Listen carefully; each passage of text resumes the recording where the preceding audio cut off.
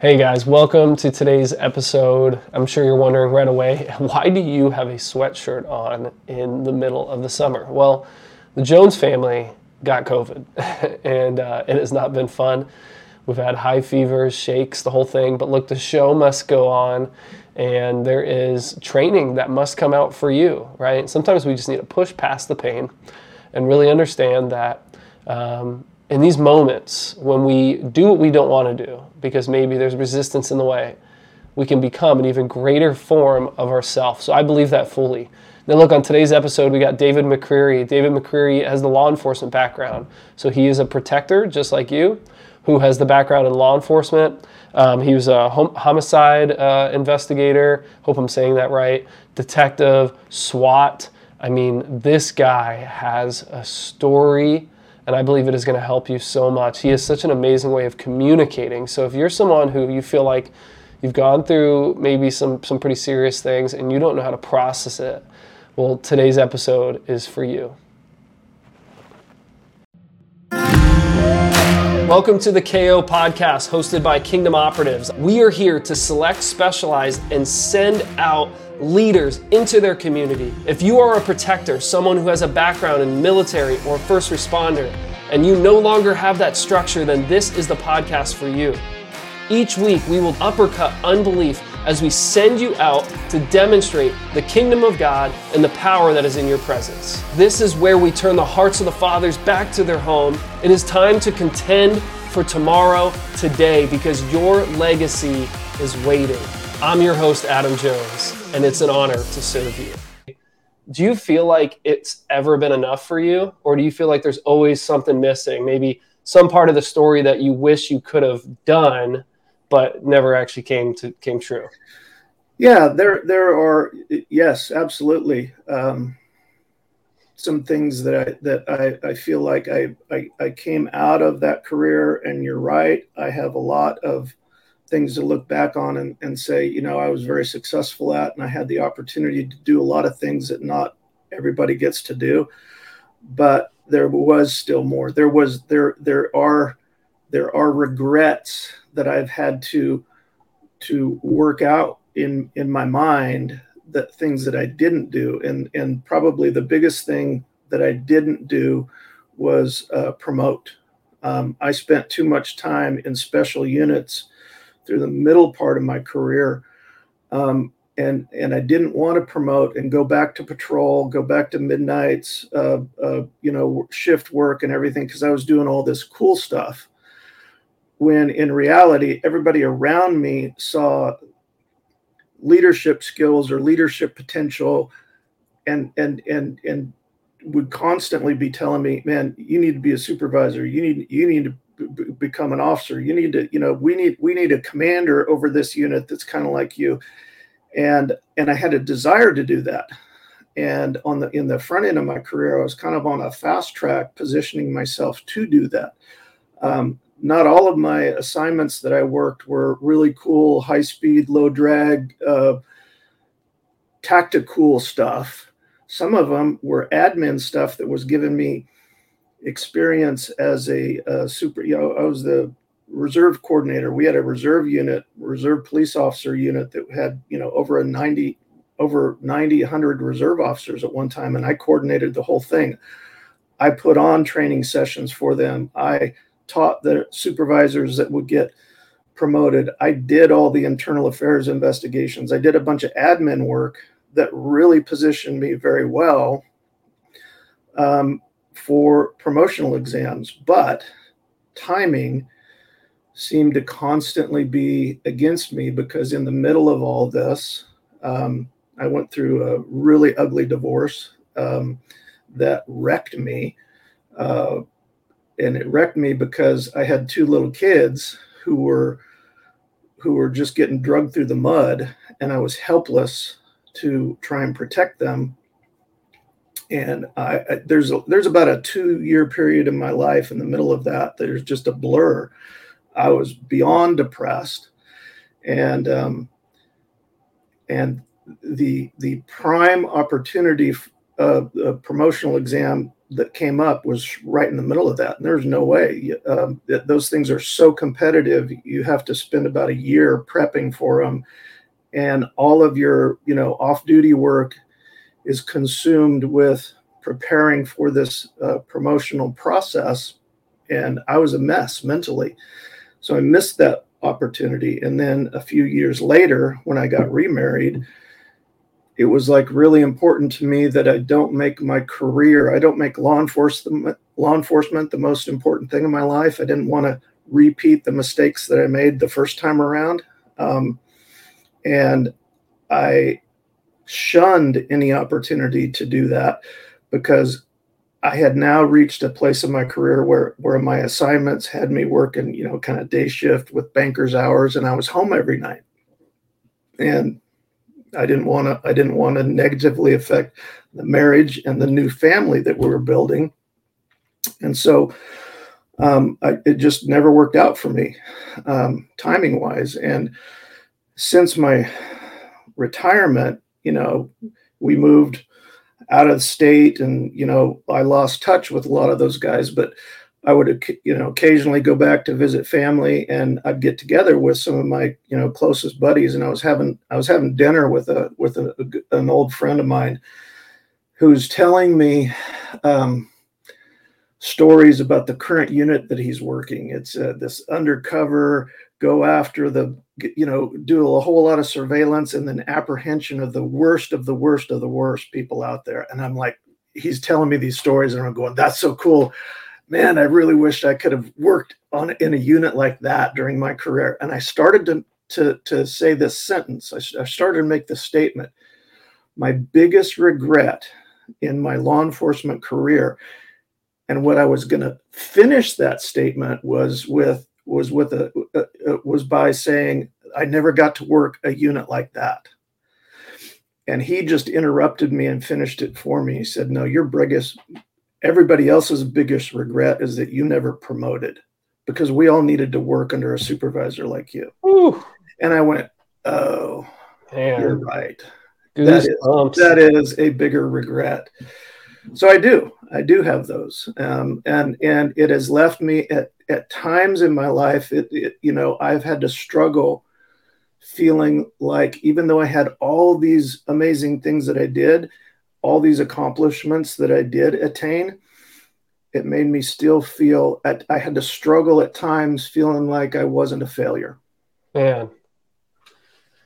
Wow, Dave, I feel so connected to your story already, and I'm sure the people listening do too. So you might know this. There's a book that I've been working on called Weapons of Mass Deception. It's based on a lot of what you and I have been learning about the kingdom, right? Mm-hmm. And these weapons of mass deception, I'm pointing out 3 that really hurt me in my life, and I believe hurt many prior service men, whether that's a background from military, being a responder, ministers. I mean, just anything that identifies with this service, this serving others, dedicating their life to service, and then eventually transitioning. And the one weapon of mass deception that you have hit on big time to start with is called the altar of impact. And what God has revealed to me is that there was a moment in my life, and it was a large moment. This was years where I sacrificed my family on the altar of impacting others. Right. I've been married for 8 years, and the beginning of it was really, really great. And then that middle part, I was so driven by impact. It wasn't like a selfish desire, like I want to be famous. It was, I want to help others. I want to make sure my life matters. I want to impact people. I want to show up early, stay late. I actually went through promotion, so I became a company commander, but I didn't do all the cool tactical stuff you did. Mm-hmm. Right. So that becomes another piece where, I have this regret of what I didn't do. So I don't have a deployment, which is why I bring people like you to talk about what is this actually like when we experience that, but also understand even when we experience it, it's never enough. Yeah. Even if we have combat, it's not enough because there's one we missed, or if we signed up for a branch of, like law enforcement, but then we have a cool experience like you, but then maybe we don't have the promotion. So now we regret that. And I just feel this is such a deception of the enemy. It's part of his desperate defense to get us to not move forward in our life. I mean, can you relate to this at all? Does this sound like something that connects Oh to you? yeah. What did you call it? The drive of impact. Yep, altar of impact. The Yep. altar of impact. So in the first half of my career, I was very much driven by that. I was putting in for every special unit that came out, regardless of the hours, the work, the shift work, regardless of how it impacted the home. I wanted in it because I wanted the experience. I would send myself at my own cost a lot of times to advanced trainings because I wanted the experience. I wanted to position myself for that next really cool tactical unit. I was driven to get on SWAT and made it. Worked my way through, did a stint on an entry team, and then decided I really had a desire for, to be a sniper. I made the sniper team, and especially the SWAT era, I was on the team for a little less than 10 years. And during that period of my life, the SWAT team was my idol. It was the number one ultimate concern of my life, was being prepared for that call out, that you got thrown into a life or death situation and you had to perform, or you or your partners or somebody else was going to die. I lived for that, and I made it the most important thing. And I did that at the expense of and the detriment of, my marriage and my family. And my first marriage did not survive. There are multiple other reasons, but that was one of the factors. And I kind of mentioned when I got remarried some years later, I knew I didn't want to make that mistake again. I knew I didn't want to go through a divorce again. I was still on the SWAT team at that time, and my wife had a really hard time adjusting to that. That pager would go off in the middle of the night, and I'm out the door like a lightning bolt, and she wouldn't be able to sleep until I came home. And sometimes you don't come home for days, depending on the nature of the call. And I saw that. And it's like, I don't want to go this. I don't want this to become a merry-go-round. I don't want to come around full circle and destroy my marriage. I want my marriage to be the most important thing. And so I found myself not wanting to go anymore. The pager would go off, and I didn't want to leave. And that's when I knew it was time to retire from the team. Because if your heart is not in it, if you can't give 110% to a unit like that, you really probably shouldn't be on the team anymore. And so I gave my notice to my commander, and I said, I think it's time for me to hang up my boots. And my wife was really pissed at me. She says, "You're doing this for me, and it's the wrong reason. You're not ready." But I was stubborn, and I did it anyway. And then lived with that regret, because I really wasn't quite ready, but I was trying to do the right thing.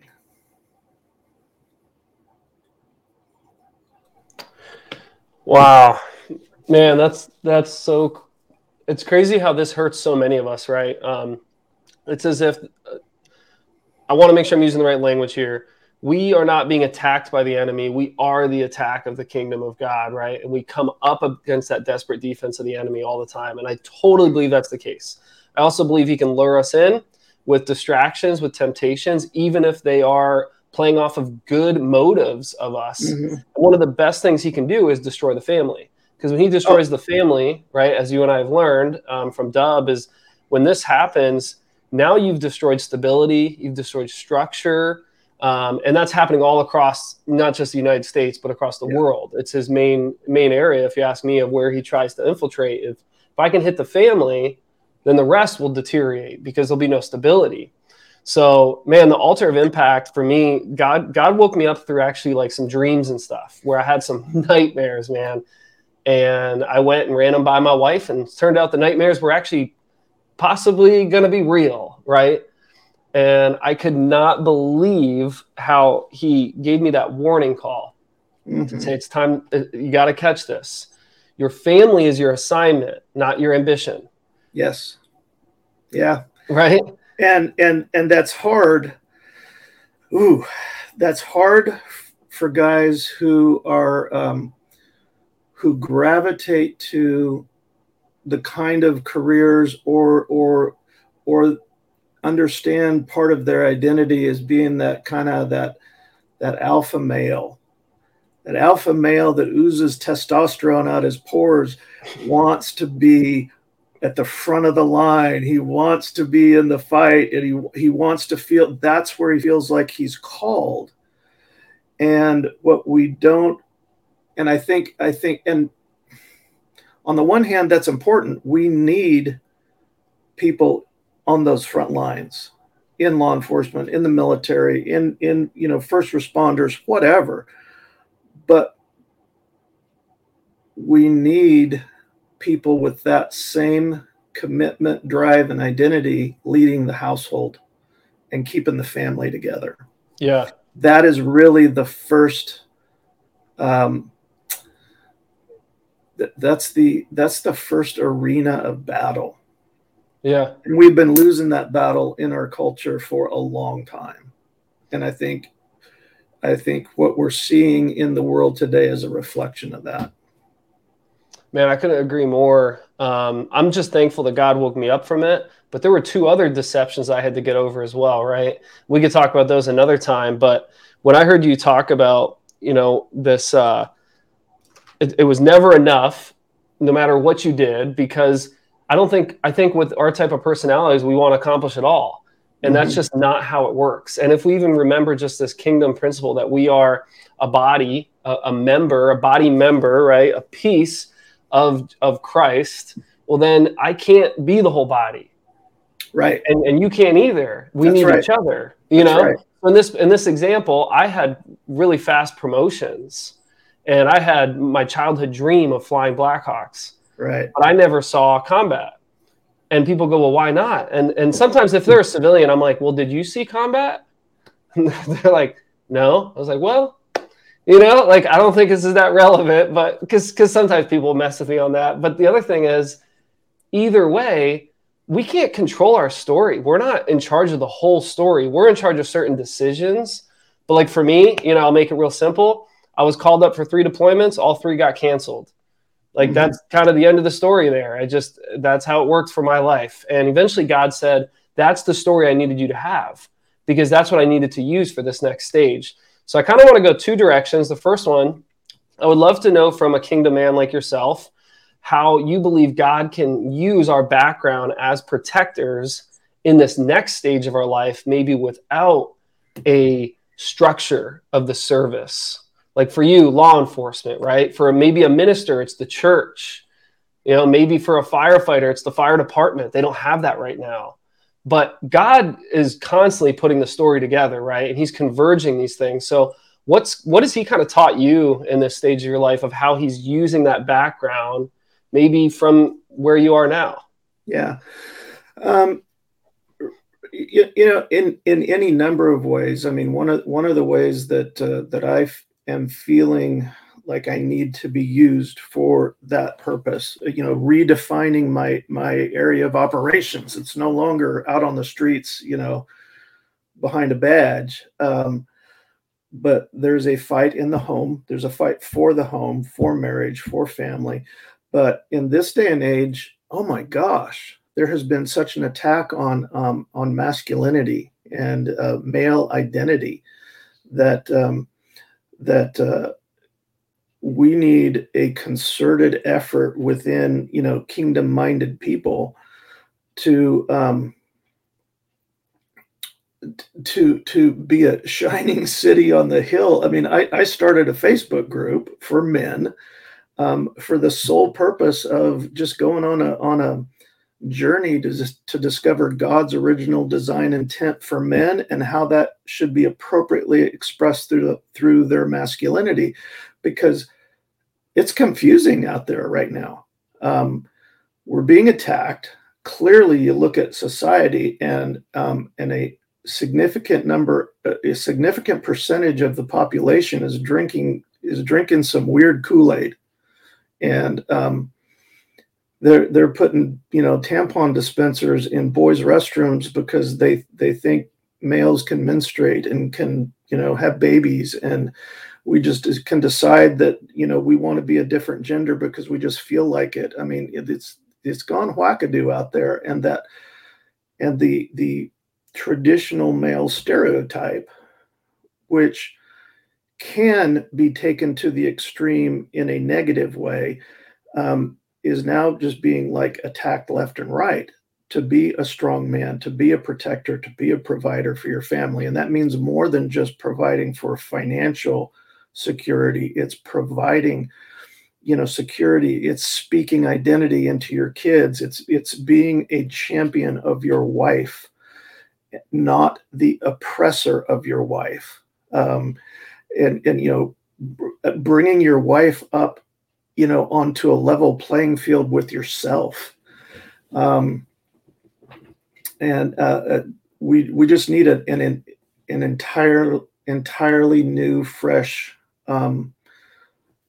education and example, and leading other men, mentoring other men in this area, because there is just some craziness going on out there that I don't even begin to understand. And that's where I think one of our battlefields is. Yeah, absolutely. Just threw up one of your quotes there. That's good, man. Be the champion of your wife, not the oppressor. Yeah, a big thing for me with really overcoming the altar of impact was realizing that I impact my greatest ability to impact, and it's aligned to the assignment God gave me, is my family, right? Mm-hmm. No one else can step in and do that. So when we talk about being the champion, I remember hearing from people in my life that, hey, you and your wife, you can be the champion of each other's causes, but you don't have to always have the same cause.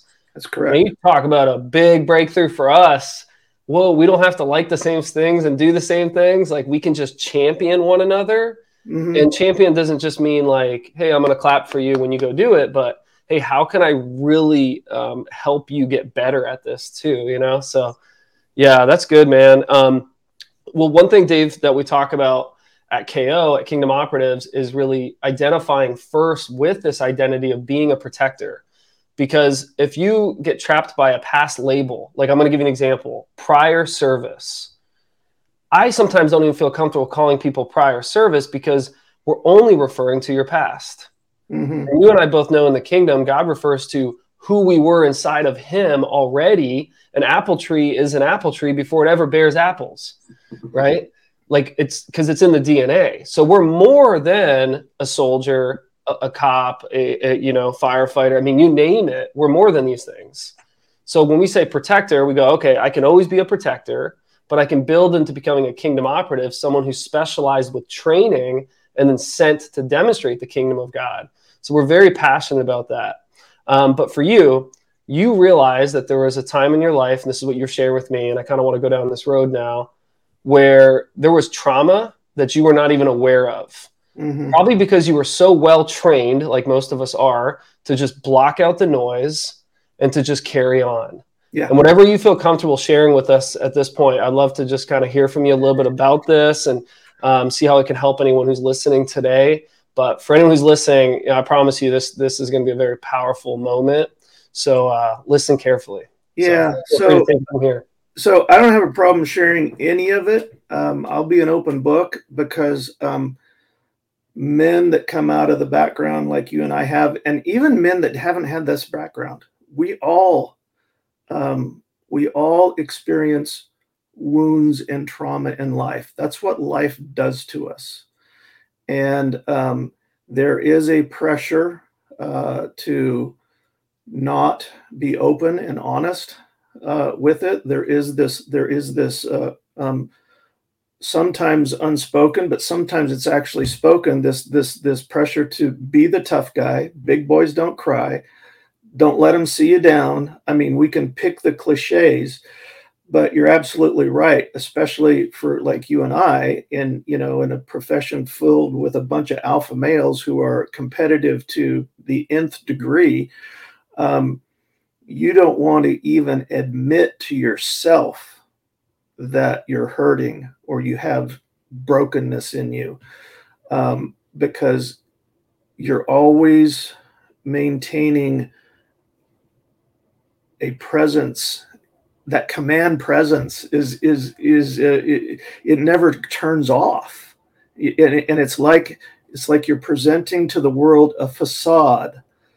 On the outside, you look tough as nails and capable, and you are, but on the inside, you have wounds. All of us do, and it took 30 years for me to get to the place where I could admit it to myself, recognize it, and look in the deepest recesses of my soul to look under the deepest buried rock to the things that I wanted to ignore for forever and ever. So, just to give you a little background, yes, I was a crime scene detective in the homicide unit. I would spend hours and hours and hours at a crime scene with dead people who died hideous, violent, gory deaths.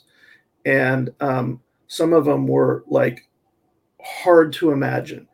And my job was to meticulously document and record all the evidence and everything, including the dead bodies, including the wound patterns, and some of them were just nothing short of horrific. And people would come to me after really bad scenes. Are you doing okay? And it would always be, yeah, I'm fine. I'm good. I did that for 3 years. Then the SWAT team. In the middle of my SWAT career, violent crime in Fresno had gotten so out of control that the drive-by shootings, little kids were getting caught up in the crossfire and becoming homicide victims of gang violence.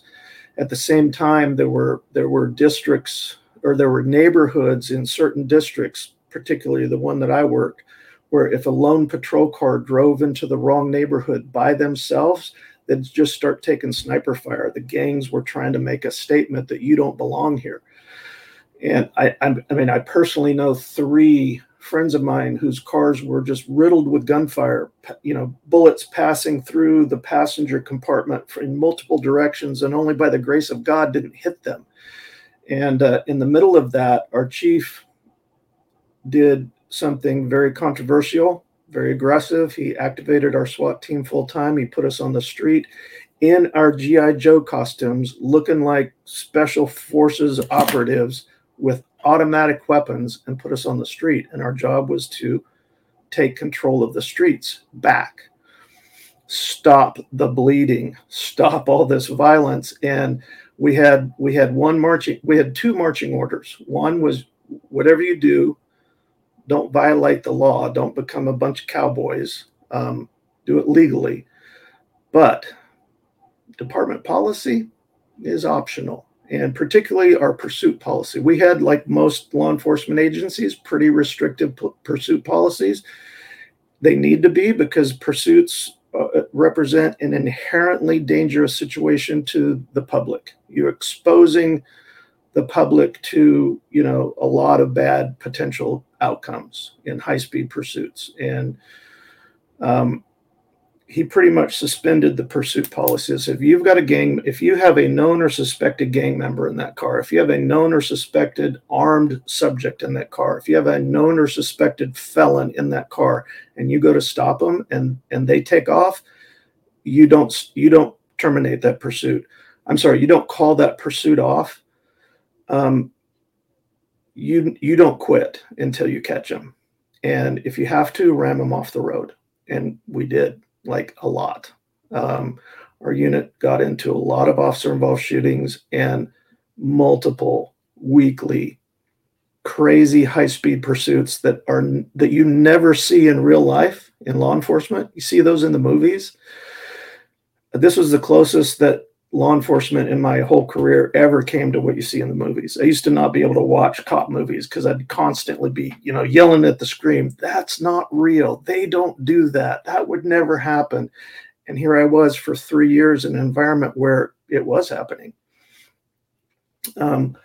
I also did a stint in, I went back to detectives later, is in child abuse, and that was hideous. I mean, I can't tell you the number of times I'd leave a scene, sometimes at a morgue, with a, I remember one in particular, just this beautiful little, about 8-year-old girl just laying on a steel slab because she's dead and she's naked. And I'm doing, basically, I'm examining her for exterior signs of injuries, trauma, any kind of sign of foul play. And she was just the most beautiful little 8-year-old girl I've ever seen in my life. And I remember driving back to headquarters, probably about a 5-mile drive down the freeway, just crying, just weeping like a little baby because it just was so sad. And in the middle of all of that, I went through this really nasty divorce that wrecked me because I saw how much my kids were struggling. And all of that was like compressed into a 6 or 7 year period where either one assignment or the other, or one, event or the other, there was just, and I didn't realize it, just massive, massive stress, trauma, subjected to things that people aren't supposed to experience. And the whole time I was just, I'm okay. I'm good. No, I'm good. Kept telling myself that and kept telling everybody else in my life that. Then fast forward, I wound up being medically retired in 2007, 2008 from injuries that I had accrued on duty over the years. And we were able to move halfway across the country. We moved to Texas, but all of my wife and I's family were all back in California. And about once a year, we would go back, spend, a week or so visiting family. All of our vacations seemed to kind of go that way just because we had left everyone and everything that we knew when we moved. And one of those trips that I went back, I called up a couple of my SWAT buddies. These are my like inner circle best friends. These guys are probably single-handedly, responsible for getting me through those 2 years of that divorce that where I was just beyond depressed. These were the kind of guys on the SWAT team that we would talk about during the VCSU days. We all really thought that we were going to lose a cop. We were going to get into an incident, and it could have been a pursuit, it could have been a shooting, but we were going to lose one of the members of our team. We really felt that way. It was that aggressive.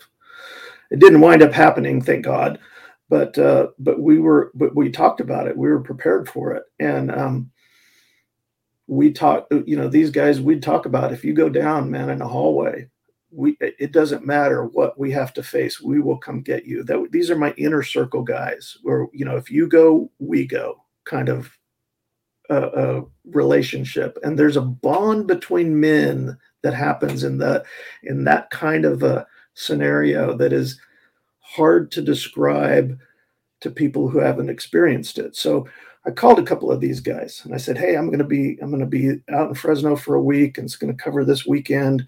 Maybe you, me, and Joe Blow, we can get together, go have dinner, go have a few beers or something and catch up, because I hadn't seen him for a long time.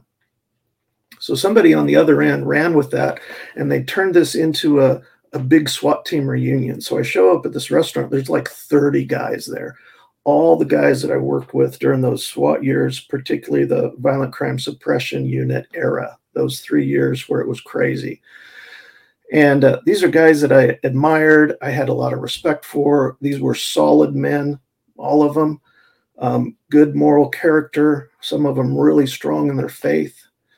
And as I'm spending the night working the room, catching up with individuals, pulling one guy aside and having a 15-minute conversation with him, I started seeing this reoccurring trend that their personal lives were a mess. They were, I mean, some of these guys that were strong believers had multiple affairs, had divorced, lost custody of their kids.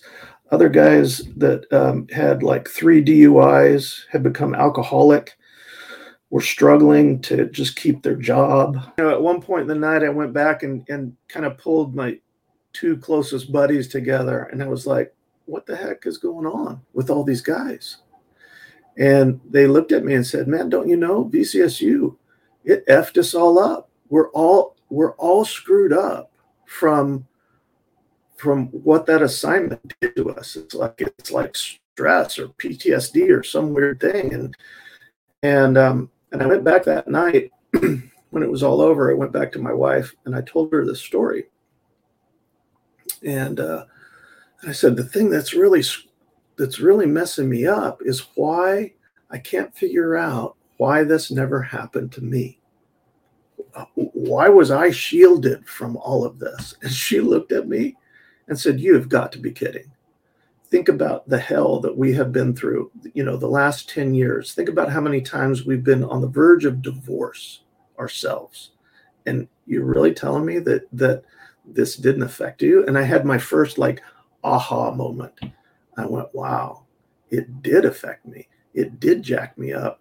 And you and my family, my family unit was the primary victim of it. But what I failed to do at that time, my first aha moment was only a half realization, because in my mind, I kept thinking, but thank God I'm through that. Thank God I got through that and I'm on the other side of it. I still wasn't willing to look deep, deep, deep inside myself to realize that I'm still being affected by all of that, and therefore affecting the closest people in my life from all that. Because it was like 30 years ago. It was like 25 years ago. So it wound up coming up again, like this last year, 2 years have been, my wife and I really struggled in some areas. And my wife had a, kind of a courageous moment when she was just brutally honest with me just about maybe 6 months ago. And she said, one of the things that has hurt me the worst is not that this happened to you, because the fact that it happened to you wasn't your fault. It's the fact that now that it's come to your attention, that you haven't done what it takes to deal with it, to make it better. You're still ignoring it. And that was like my second aha moment when I went, oh my gosh, you're right. I haven't gotten through it. I'm not on the other side. I'm still dealing with it, which means that you're still dealing with it. So we went on a kind of a research project to find counselors or therapists or whatever in our area that specialized in trauma, PTSD, those kinds of things. And lo and behold, we found this guy, and he was such a good match. That's all he does. His whole entire practice is centered around working with people who've experienced major trauma in their life. He's a Christian counselor to boot. So I'm like totally excited. He works with first responders, military, you name it. So I pull up his website, and in big bold letters across the top, it says, not currently accepting new clients. And I'm like, oh, I feel like all the wind, deflate from my sails. And I just felt like the Holy Spirit was talking to me and said, no, Dave, you don't accept that. Call him anyway.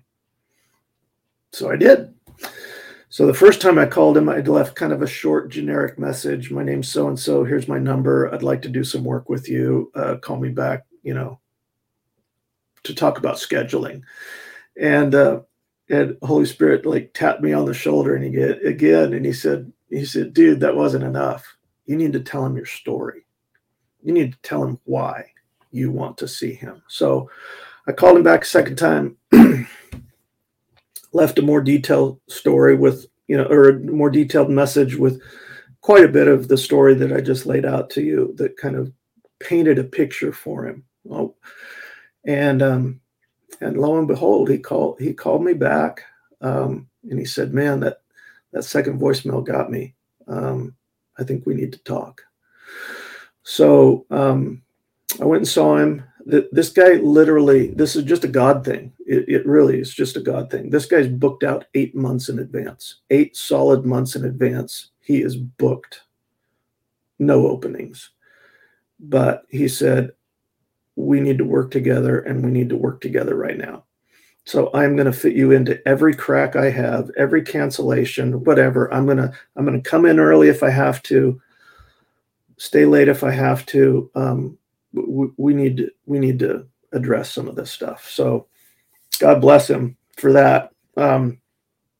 So one of the things that he does that I had never heard of before is EMDR treatments, sessions, therapy. I don't know what you call it, but the acronym stands for eye movement desensitization and reprocessing. And it's all about traumatic memories and where they get stored in your brain, because our memories are actually stored in physical locations in our brain, and our brains are made so that memories of past events are supposed to get stored in, like, the prefrontal cortex it's like the, if I'm remembering correctly, is the location where they're supposed to go.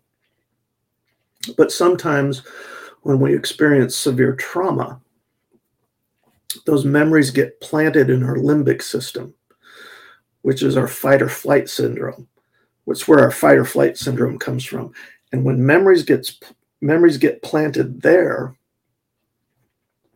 years later, when a current event, when your mind makes an inappropriate connection between a current event and one of these past traumatic memories, it will throw you immediately into fight or flight syndrome.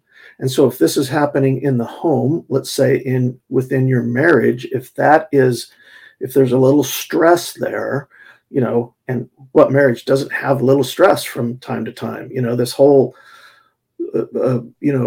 how two people become one flesh. This is a mystery. This is a mystery. And it's always continually challenging. How do I love my wife and serve her and sacrifice for her? How does she do the same?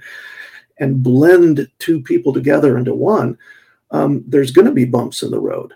And when there are bumps in the road that inappropriately trigger a past traumatic memory that has been stored in the limbic system, it will throw you into fight or flight. So in a marriage, that means I'm either moving aggressively forward against my wife, attacking my wife, so to speak, or I'm withdrawing from her and retreating, and I'm not engaging. And both are equally negative. Both are huge blocks of building intimacy, trust, friendship, connection. They're marriage killers.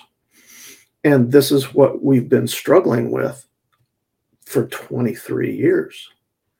And I'm talking to this guy, and he's telling me, and we did 2 sessions where we just did history mapping. We just literally went back through my whole life, all the way back to, childhood, stressful, traumatic memories from childhood. And then kind of mapped out where these other major traumatic events were leading up to that 6-7 year condensed period of just continual high stress, a divorce right in the middle of it.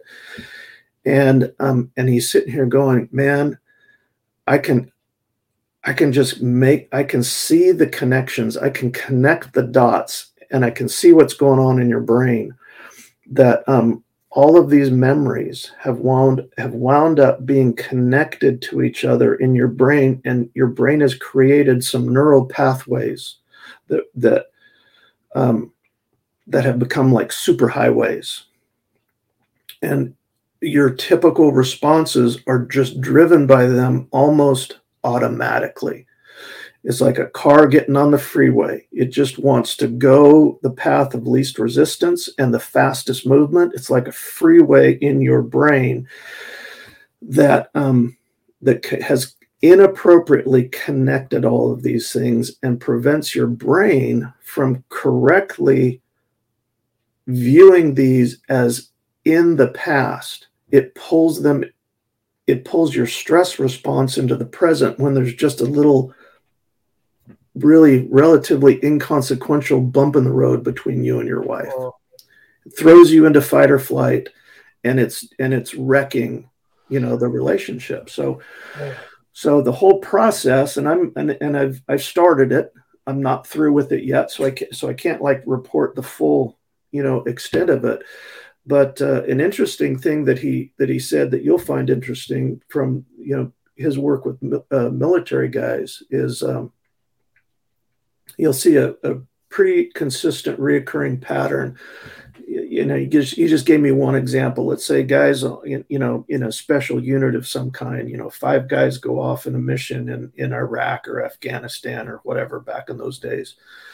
And they get into some stuff. They have an encounter, but 5 guys come back. 5 guys went out, got into a firefight, saved the day out there. All 5 come back, mission accomplished.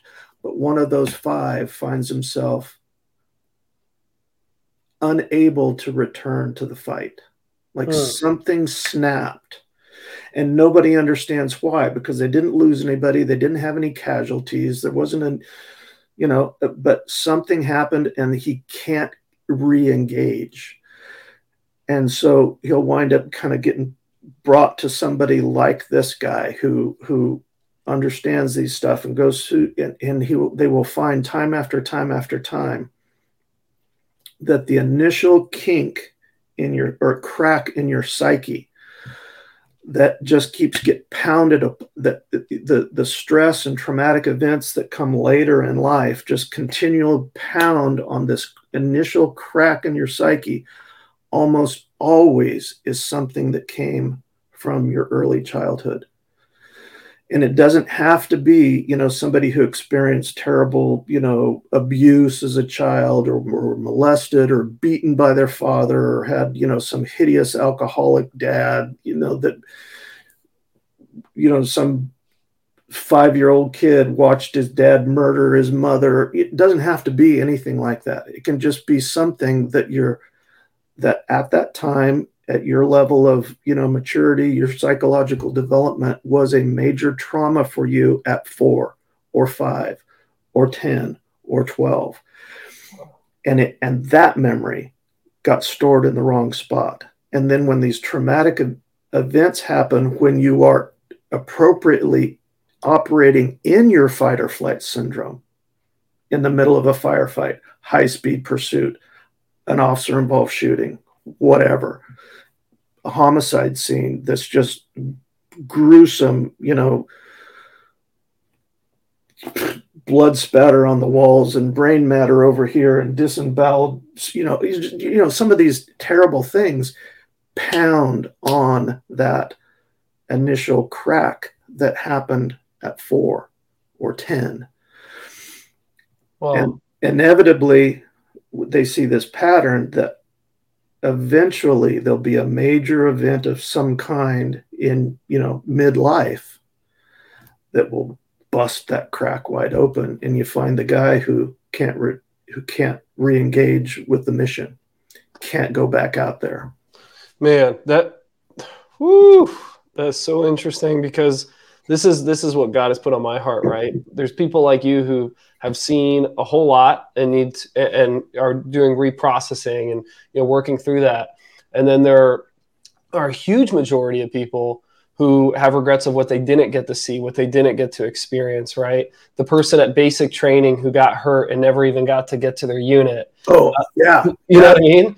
Like Yeah. there's so many stories like that, and they're afraid those, to even tell them. and for some people, Yeah. because of their unique circumstances in their life and their unique personality, those events, those things that they missed out on, that they desired so deeply and strongly, but couldn't finish SEAL training because of an injury, couldn't get into, Ranger school, washed out of Ranger school, whatever, can be just as traumatic as, one of my shootings that I was involved in, several of mine, we had bullets coming back the other way. It wasn't just a police shooting, it was a shootout, kind of deal. Yeah, wow. And two of them, I had rounds that missed me by a foot or inches. And one missed me by inches and hit one of my best friends behind me.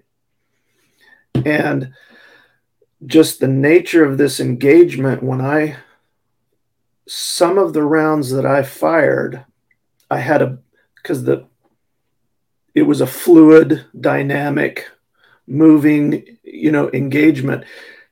And at one point I had a beautiful backdrop. I didn't have to worry about, bullets going down range in a city environment. But the guy moved and another set of rounds went off when behind him was just the night sky in blackness. And I knew there are houses down there. I knew there were other members of my team on the perimeter in that direction. And there was 3 of us, I think, that engaged this guy. And when he the whole thing happened in literally a fraction of a second, but so many things happened in that condensed time period. When he finally goes down, the threat is removed. I hear somebody come over the radio, officer down, officer shot. And I had this moment of terror come over me, thinking that the possibility is that one of my rounds missed him, and I shot one of my teammates who was, because this guy moved, and everybody starts out with an area of responsibility and interlocking fields of fire and all that kind of stuff. But as soon as the what hits the fan, all the plans go out the window. And there was a moment in time when I thought there was a possibility that one of my rounds had hit one of my own guys, and I was overcome with terror. Then I heard the name of the guy that was down, and I knew where he was at. He was behind me. And then I felt this relief that was almost over. I was almost overjoyed. Then I felt this hideous sense of guilt that I was so happy. Wow. When one of my buddies behind me is shot. Man. The emotional roller coaster went like this in a matter of 2 or 3 seconds, and I was like, whoa, your head is just spinning from all of it. That's, man, I can't imagine, and that's the thing for us as protectors, we can't always imagine each other's stories, but if we can find that common ground that we want to protect and serve, and we want to be used today by God to protect and serve again, because we're talking about like this small percentage of a nation, of the world, who dedicates themselves to this. Like it still is just about 1% of people when you bring them all together, law enforcement, military, firefighter, EMS, ministers, all of it. It's a very small percentage. So we want to serve that 99%, but then we lose our uniform and we lose the service that we belong to. So now we got to learn how to get new missions. Unfortunately, we got to wrap up, but this has just been unbelievable, man. Thank you so much, Dave. I see such a great relationship and friendship here. I do have a question for you, though. Yeah, we need to continue, and we could, I have no problem if you want to do a follow up when I'm Yeah. through, when I've been through all of the EMDR sessions, and I would have no problem sharing what that experience was like, and just really just be an open book of memories, and how some things from my childhood, because we all have some things from our childhood that now as an adults we look back and we think, well, I was just a kid. I was just a kid. I didn't know any better that I was Yes. crying in my bedroom that night. But we don't realize that crying in your bedroom, that to put crying to yourself to sleep in your bedroom that night because of XYZ, whatever it was, could have been a moment where you got a kink, you got a crack in your psyche right then. And that every reoccurring traumatic event through the rest of your life has been hammering on that same crack, and that you're vulnerable. You're vulnerable to that thing blowing wide open. You're vulnerable to the fact that you may have been making a bunch of inappropriate neural connections in your brain, storing some memories in some wrong spots. And it could be now affecting you even now, 30 years after you were in the service, or 30 years after you were, doing whatever. One thing I want to say, though, about your last comment before we leave, and we can talk about this later if you want as well.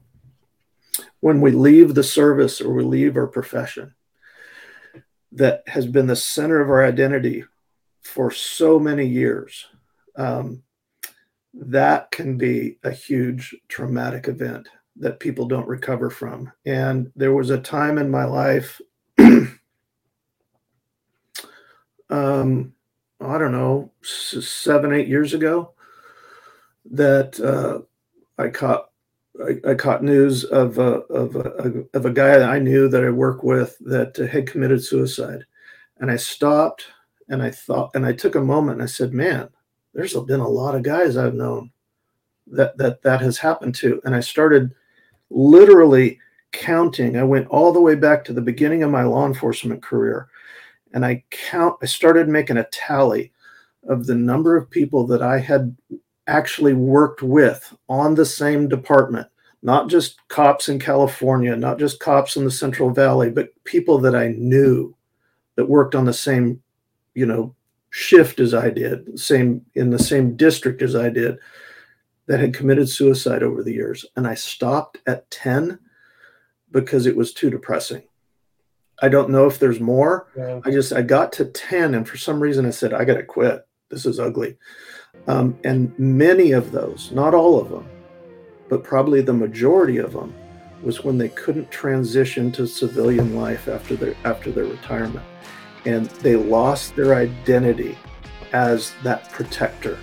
Their primary role that they had poured their whole entire life into. Our identity was the badge, the gun on my hip, and that's all taken away now. Well, guys, I hope you enjoyed today's episode. As always, just know that we must continue mission. No matter what happens, we continue mission. We keep moving forward. The mission doesn't end when we get out of our branch of service. Whether this is military, law enforcement, firefighter, EMS, ministry, you name it, the mission continues. Go out, make disciples, spread the kingdom of God, teach it to others, live that life, radiate with a contagious confidence using the KO strategy. And no matter what happens, you continue mission.